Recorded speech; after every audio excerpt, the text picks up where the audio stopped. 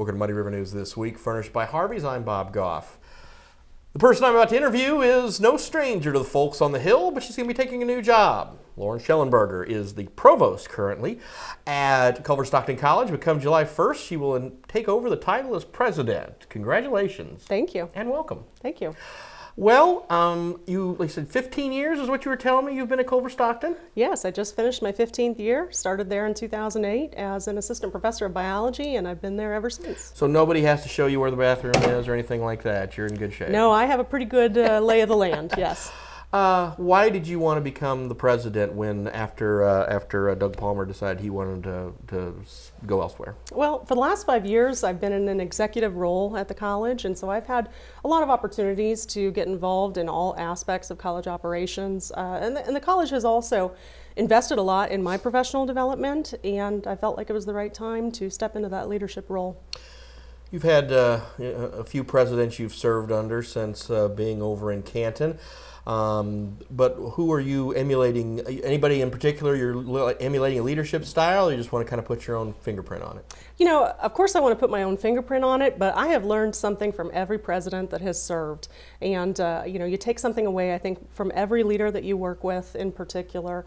You know, I think one of the things that I take away most from, you know, some of our recent presidents, from Doug Palmer, you know, he had a tremendous grasp on higher ed as a landscape, and not just nationally but globally, and I think that helped us look forward. And you know, Kelly Thompson had a really strong relationship with students, and so I want to build something like that as well. Dick Valentine had you know, a really excellent way of looking at what the campus facilities meant for the student experience, and all the way back to Bill Fox. You know, I think he really helped us strengthen the liberal arts core as well. Going forward, though, you know, public or private education, higher education took a hit with COVID. Mm-hmm. You really had to kind of change the way you did business, kind of reassess things.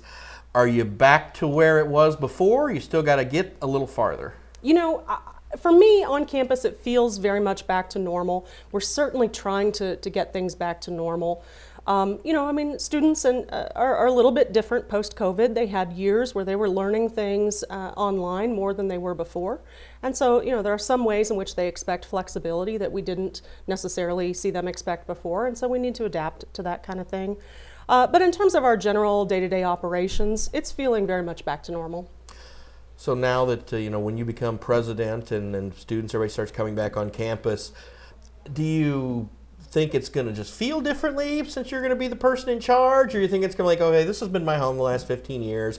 There are some things I want to do, and I know there's some decisions I get to make now, but, you know, still, this is still my home, and, you know, you're not going to just radically go in there and like try to change the name of the school or anything like that. No, nothing as radical as that. I certainly have vision, you know, and I want to continue to push the college forward. We have things that, you know, all small colleges are facing as challenges, but I think one of my strengths is that I can hit the ground running. You know, when it comes to talking about the value of Culver-Stockton and, you know, what we bring to the tri-state area and to the region, and even to the nation, you know, I don't need an on-ramp. I'm there. And so I'm ready to get out there and make sure everybody knows a little bit more about Culver and continue to build the student experience, but also, you know, with an eye toward the future. We can't just keep doing the same kind of thing and expect the same result in today's climate. Athletics are a large part of any small campus because it makes up such, usually in many cases, a majority of the student body. And so you've got the athletes, and then you've got you know, those kids who are involved in the Greek system. But if you're just a kid who's just trying to come in and find their way, and they're not necessarily an athlete, and they've never really been into, like, how do you get them to say, hey, come to Canton and come to Culver-Stockton, and we'll help you find your place in the world?